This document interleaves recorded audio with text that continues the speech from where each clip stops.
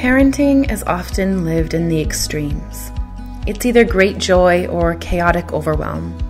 In one moment you're nailing it, and the next you're losing your cool.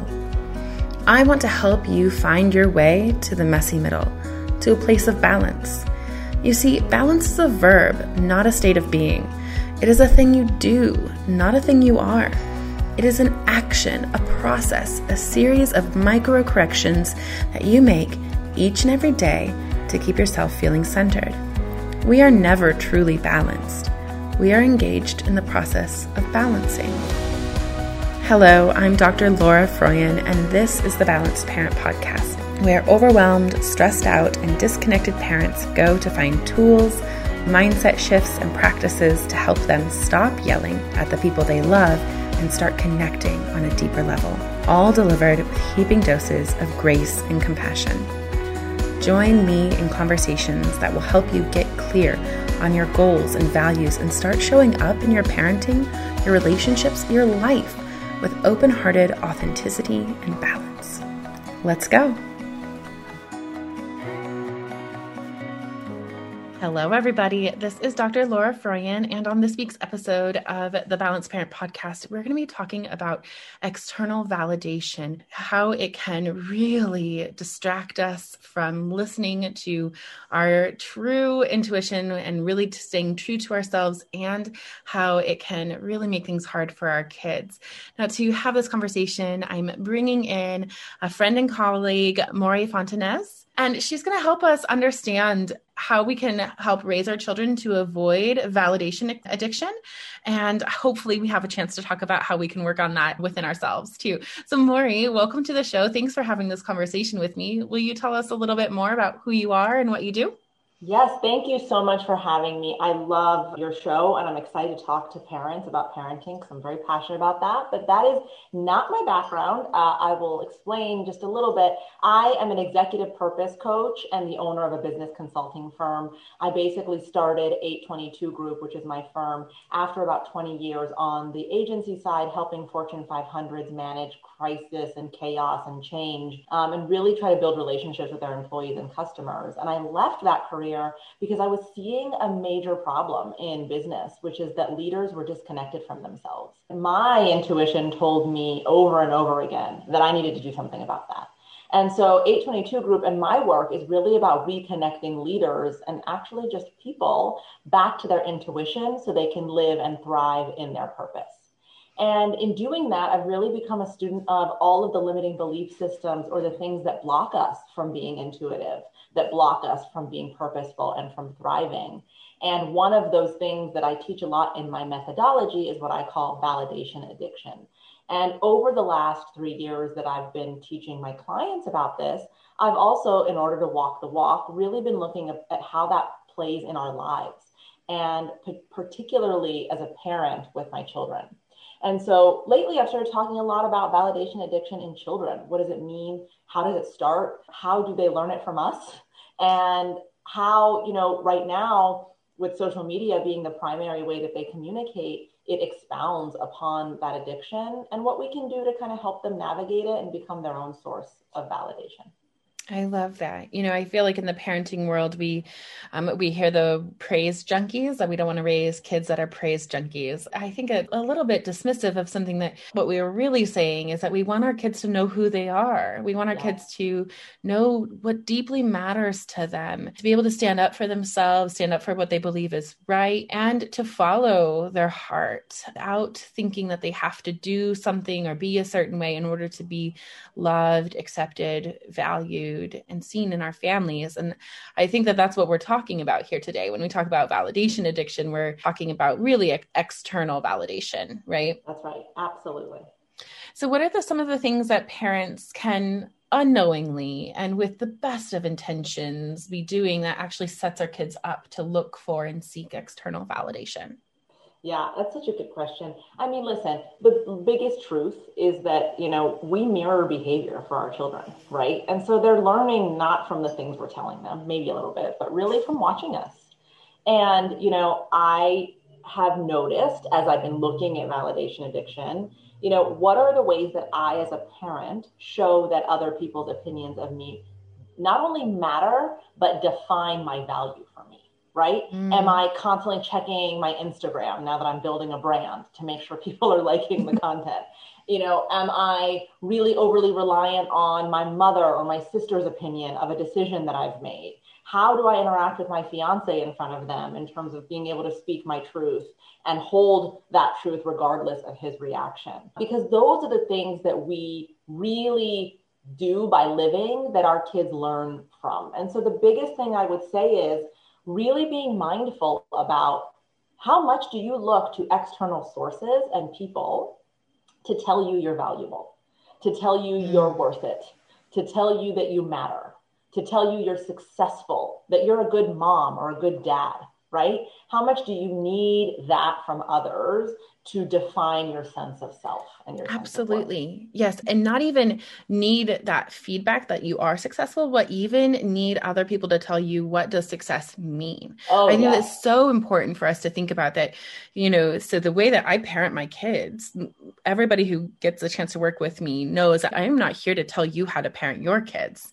Right. I parent my kids in the way that's right and aligned for me. I'm here to help you figure out, are you actually parenting in alignment with what's right for you? But I mean, we get to decide, we get to choose what a successful parenting day looks like, or a successful business day, or a successful partnering day looks like for us. Those are our choices. But oftentimes we are seeking outside definitions of success. And you're so right that that's kind of the root, right? Like that's the seed. We have someone else or a system or a culture, right? Like I'm Persian. So for Persians, being a mom looks a certain way. It certainly did not look like traveling 3 weeks out of the month when my kids were 2 and 4 for my career, right? So my mom was sort of like, what are you doing? And really having to understand that culturally, systemically, in our relationships, we are told what good looks like. And that is actually the seed that plants the validation addiction, because then we're constantly trying to meet someone else's definition. And the crisis comes in when we genuinely hit a moment where we're like, I'm not happy trying to do it this way. I'm getting the validation, but it just doesn't even feel good anymore. So that could be a different topic. We could talk about that for hours, but I think you're absolutely right that it starts from trying to fit into someone else's definition of good. Absolutely. I don't know that I've talked about my professional background very much on this podcast, but I was a professor in my dream job, what I thought was my dream job. In reality, it was the job that a friend had told me I would never be qualified or good enough to get. And then I went out and got it, I was in it and I was realizing, so in academia, all definitions of success are external. When you go up for tenure, you seek out the experts in your fields, kind of a permission and approval to get promoted.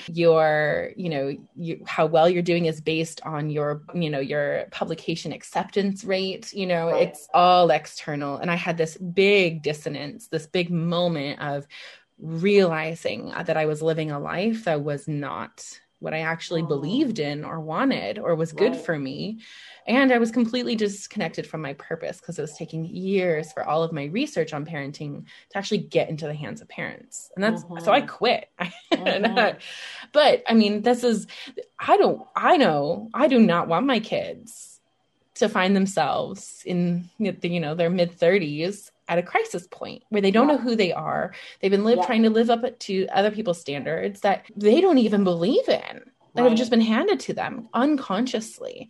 I don't want that. So, and I think our listeners agree, this is not what we want for our kids. What was done to us, we don't want that for our kids. Please. Literally happened today that I had to, just to show that this is constant work as a parent, right? I am getting remarried 5 weeks and I had my dress fitting today and my mom went with me. And it was such a poignant moment. She's getting older. I was like, wow, this is so amazing that I get to have this memory.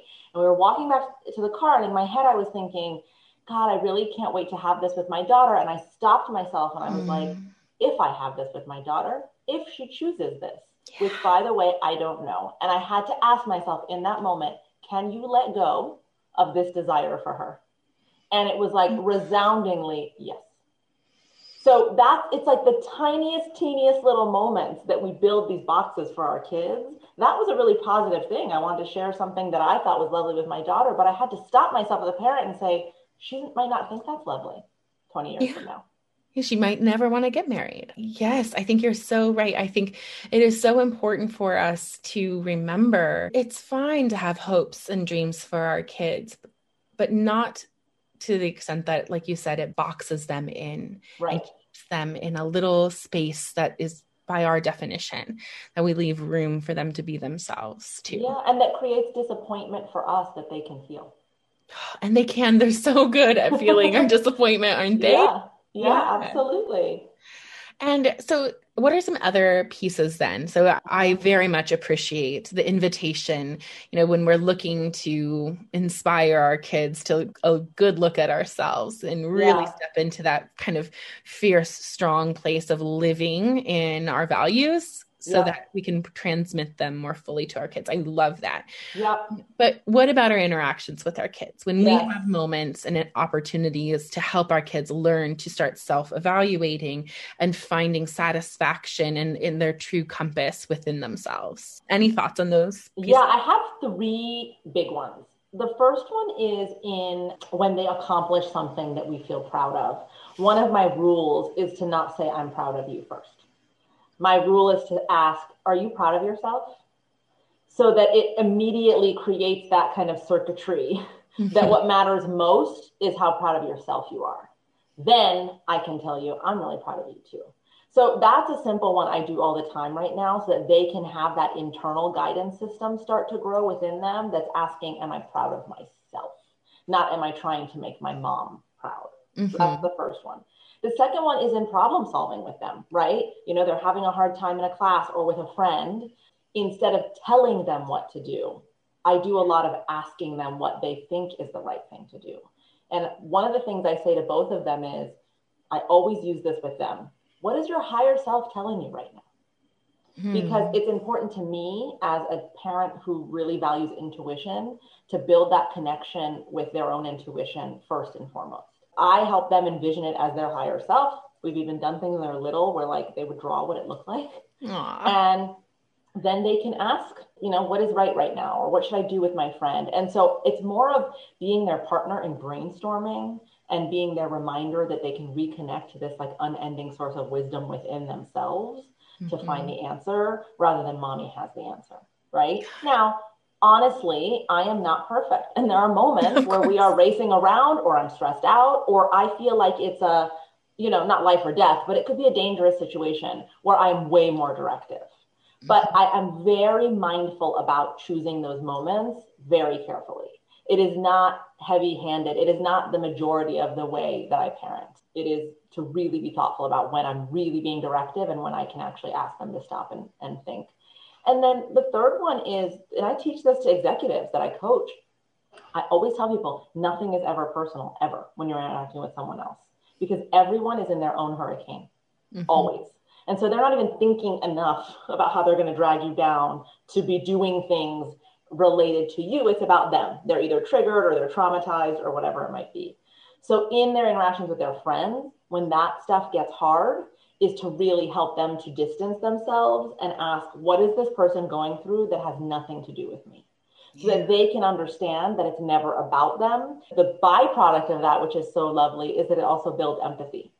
Because then they have understanding. But one of the things I'm also teaching them is that you can have empathy without crossing the boundary of trying to fix it for them, right? You can just experience or understand it and take yourself out of the scenario. If you take yourself out of the scenario, all of a sudden you can be emotionally neutral about it because it's not about you anymore.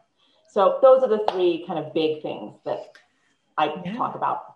I love that. I think that's so important. I think so many parents that I have the beautiful opportunity to work with feel lost and like they don't have an intuition that they can trust. And, through working together, they find it again. They start listening again.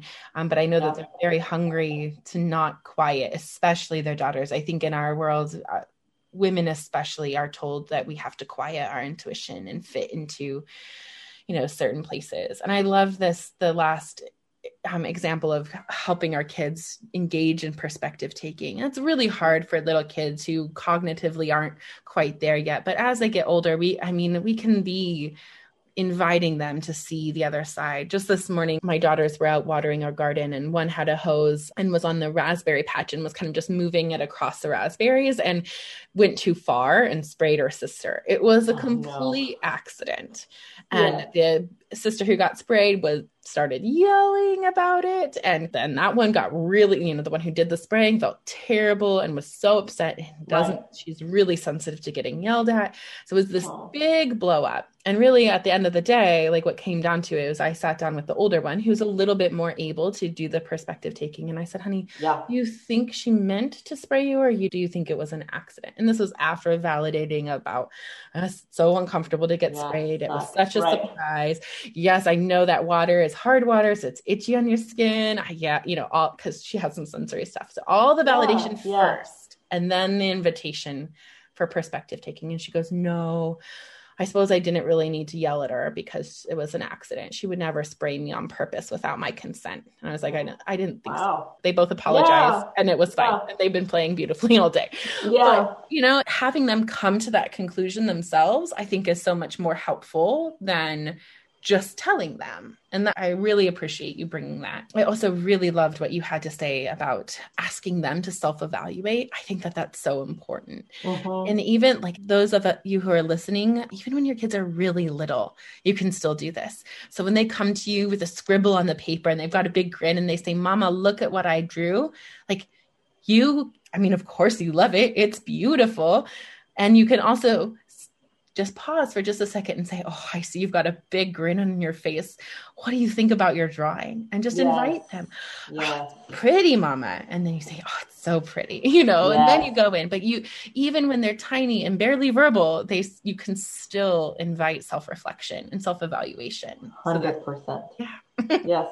And can we talk about your raspberry patch? Did I hear raspberry? My goodness.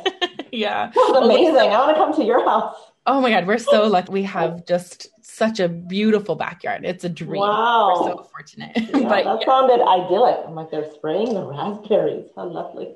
Yes, it was there when we moved in. We were actually really surprised because we bought the house in the winter time and we didn't know what was under the snow. It's Wisconsin, so it was like 2 feet of snow. And we were like, these are raspberries? We get raspberries? It was very exciting. That's awesome.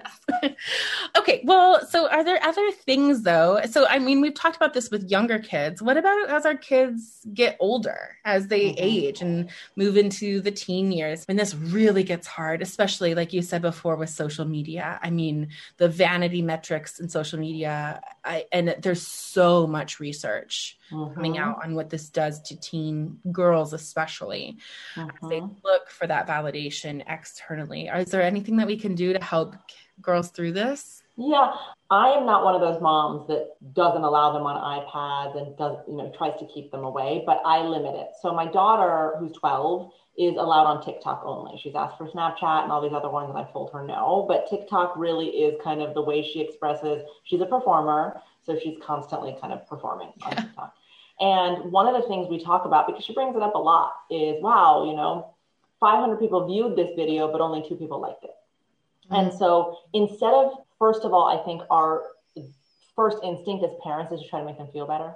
So it's like, no, it doesn't matter.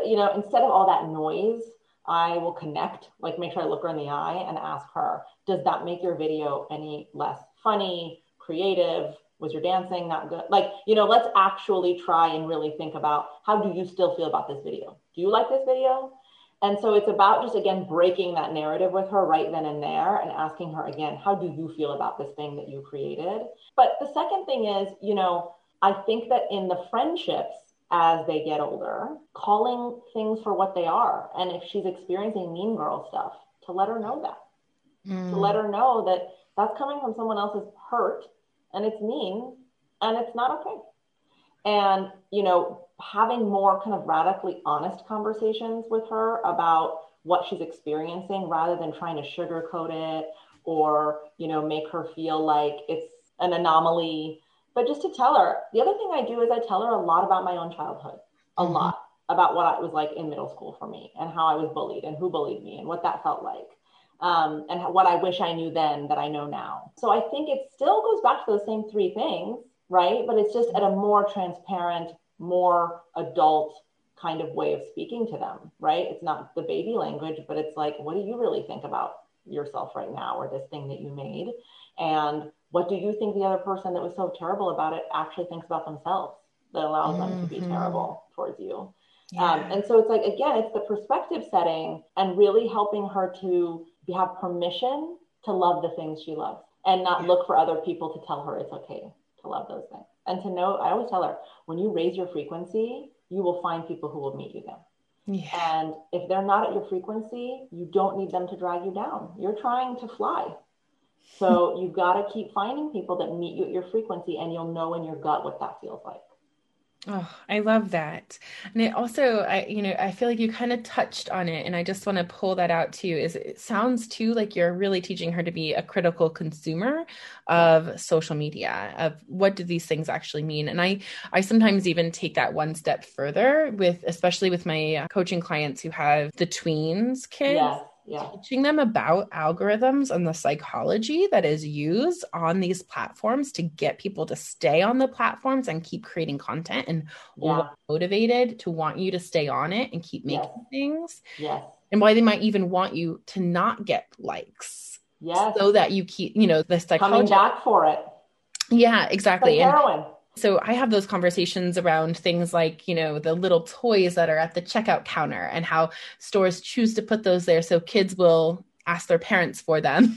And their parents are already buying things, that there's psychology involved in that. And so having those critical consumption conversations early at age appropriate times, but as you get older around, like, are we going to let the algorithm trick us like that?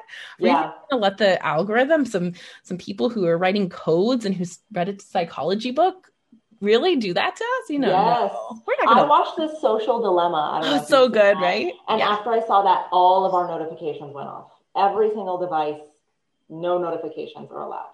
Yeah. Because they really talked about how they measure how long it's been since you've interacted, and they'll start pinging your phone and notifying you. And so it's like such an easy gateway to get you back in. So there's definitely huge value in you teaching people about algorithms. Yeah, I love it. That's awesome. Well, I love this conversation. I feel like it was so lovely and varied. I so appreciate you sharing this information with me and with all of us, really. I mean, and I just want to wrap up by bringing it back to that we really practicing and embodying what we want our kids to experience and take on for themselves is so important. I'm so glad you started there. I really appreciate that. Thank you. And being honest with them about how we're feeling about things. Mm-hmm. I made a mistake and this person did this and I felt bad about that. I'm really honest about stuff like that with them too, so they understand that it's not all peaches and roses and puppies all the time. They need struggle modeled for them as well, with appropriate and healthy boundaries, of course, Yes, exactly. But absolutely. They need to see us being resilient. The work. Yeah. Oh, well, Mory, thank you so much for bringing this conversation. Oh my God, this went by so fast. I could have talked to you for hours. I really loved it. It was awesome. It was really fun. I'm really glad that we had a chance to have this conversation. And I want to make sure that folks know where they can find you. I know you have a couple of articles on this topic. I do. Too. So, So follow me on Instagram. That's where everything goes, at Mory Fontanez. I'm constantly sharing my writing and videos and things like that at Mory Fontanez. And then for my firm, it's 822 Group, which is our website, 822group.com. Awesome. Well, Mory, thank you so much for being with us. It was a pleasure to talk to you. Thank you so much. I loved being here. Okay, so thanks for listening today. Remember to subscribe to the podcast. And if it was helpful, leave me a review. That really helps others find the podcast and join us in this really important work of creating a parenthood that we don't have to escape from, and creating a childhood for our kids that they don't have to recover from. And if you're listening, grab a screenshot and tag me on Instagram so that I can give you a shout out.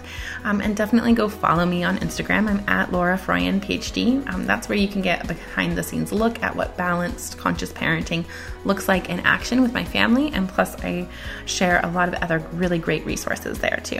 All right, that's it for me today. I hope that you keep taking really good care of your kids and your family and each other, and most importantly, of yourself. And just remember, balance is a verb, and you're already doing it. You've got this.